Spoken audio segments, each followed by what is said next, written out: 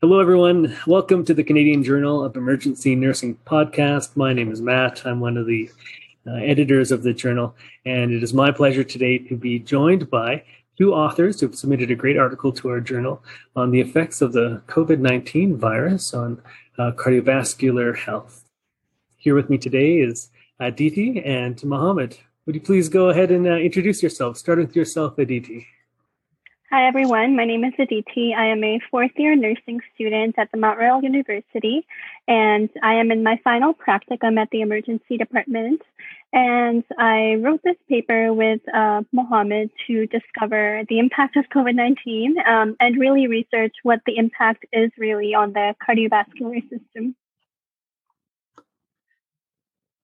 Good afternoon. My name is Mohamed Hussein. I'm a full professor with Mount Royal University. I'm also an associate professor with the University of Calgary Faculty of Nursing. I also work as a nurse practitioner in the Division of Cardiology at the Rockview General Hospital. I would like to thank Matthew today for the invitation to the Canadian Journal of Emergency Nursing to talk about our article, The Impact of COVID-19 on the Cardiovascular Health. I had the pleasure of co-authoring this paper with Aditi Sharma. And I'll leave the floor open to Aditi to talk further about this process. Thank you. Aditi Sharma, graduate nurse, soon to be emergency nurse, I hope. Yeah. Can you tell me, how did this article come about? Because I just want to say it's really important to me that we're able to showcase the work of nursing students. When you do this great work in your third and fourth year of your training, that we can be a place where you can share your learnings and your expertise. So please tell me, where did this paper start? So we came up with this idea of writing a scholarly paper that involves nursing process as well as a pathological process back in April 2020, just when COVID was new and not a lot of information was available online.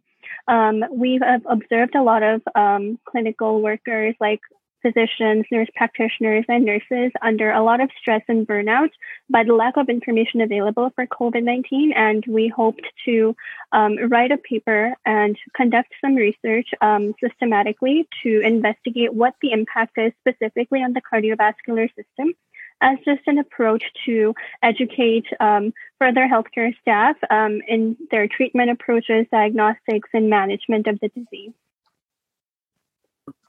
That's a great reason to write a paper. That's excellent.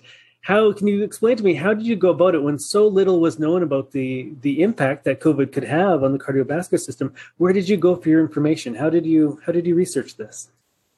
So there's multiple portals online, such as PubMed, CINAHL. Our Mount Royal University has a great library database for peer-reviewed articles, and there were multiple articles published already on what COVID-19 is, how it has impacted in countries such as in the Europe or Asia, and then how the prevalence is increasing in North America as well. So just compiling multiple resources in that way to investigate the impact specifically on the cardiovascular system, although there is limited research available.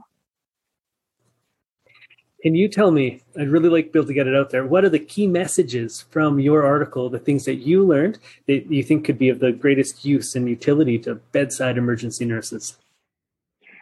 For bedside emergency nurses, it's essential to know that COVID-19 does not only affect one body system, it can affect the cardiovascular system and can cause systemic complications. So really understanding what the pathophysiology process is on the heart and what treatment options are out there, have been researched, have been successful to employ such treatment with patients' care. And understanding how burnout, psychological stress, and resources available with the agency can aid in such management. That's a great summary. Thank you. Now, a bit of a departure. What was it like completing a scholarly paper as part of your training, then also having it go on to publication, being able to talk about it now? What was that experience like? I feel very privileged and lucky to be able to go through this process with the guidance of my mentor, Mohamed, and just learning about how to conduct a research, how to scholarly write a paper in a succinct manner, and find relevance in writing it. So finding why I'm writing it, but also what I'm bringing new to the table that would be beneficial for emergency department nurses, but also bedside nurses. And that really motivated me to participate in this with Mohamed and write it. Professor Hussein, can you tell me what was it like? You're taking on like a new mentee, a student, you're guiding them through this because not very many undergraduate students produce a scholarly work for publication. So what was it like? Actually, I launched this program and I started co-authoring scholarly papers with the students. And Aditi, like working with her was a real pleasure because of, an average. Before I start working with a student, they know on average a paper would take a year to get published. So it takes a mindset, it takes a certain personality to accept that, unknown uncertainty that, maybe I will not get published. But I really liked, Aditi's perseverance, patience, listening to the feedback, and trying hard and trying harder, never giving up. So this process, the moment you give up, your paper will end up in the drawer. Nobody will see it. And all of those thoughts, all of that effort is wasted. So I really want to commend you, Aditi, for not giving up, for not saying, yes, okay, now I'm done. No, she kept on going. We kept on meeting. And, we met several times over the phone, and it was an iterative process, back and forth, reiteration. And Aditi is someone like, she really doesn't get offended when she gets feedback. Actually, she builds on it. She celebrates feedback, which I really, really appreciate, because some people, as the first time they get, oh my God, like, what is this professor going to say about me? Aditi, on the contrary, took those moments as learning opportunities to build on, to progress, to develop, to improve. So thank you again, Aditi. Oh, that's wonderful. Aditi, in closing, I'd love to know from you, what you would recommend to any other students, undergraduate students, people completing their program, based on your experience, what you've learned from your paper, but then also the process of moving towards publication. What advice or what do you have, any messages to share with them?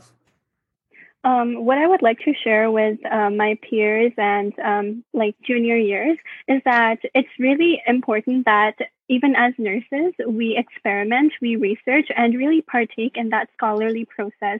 I was unaware of the autonomy and power that nurses can hold in our healthcare system. And by writing this paper with Mohamed and going through the publication process, it's really humbled me to realize what nursing practice is and what is the scope and what is the depth of understanding is required. So I really encourage all my peers to take that step and search for opportunities that allow them to partake in that scholarly research process.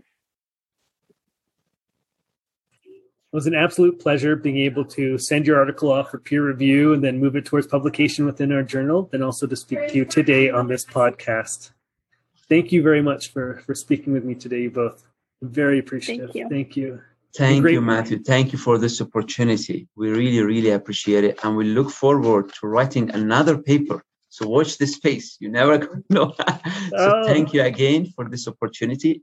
I'm so honored to be published in the Canadian Journal of Emergency Nursing. So thank you. Thank you both. Till next time. Bye-bye. Bye-bye. Bye.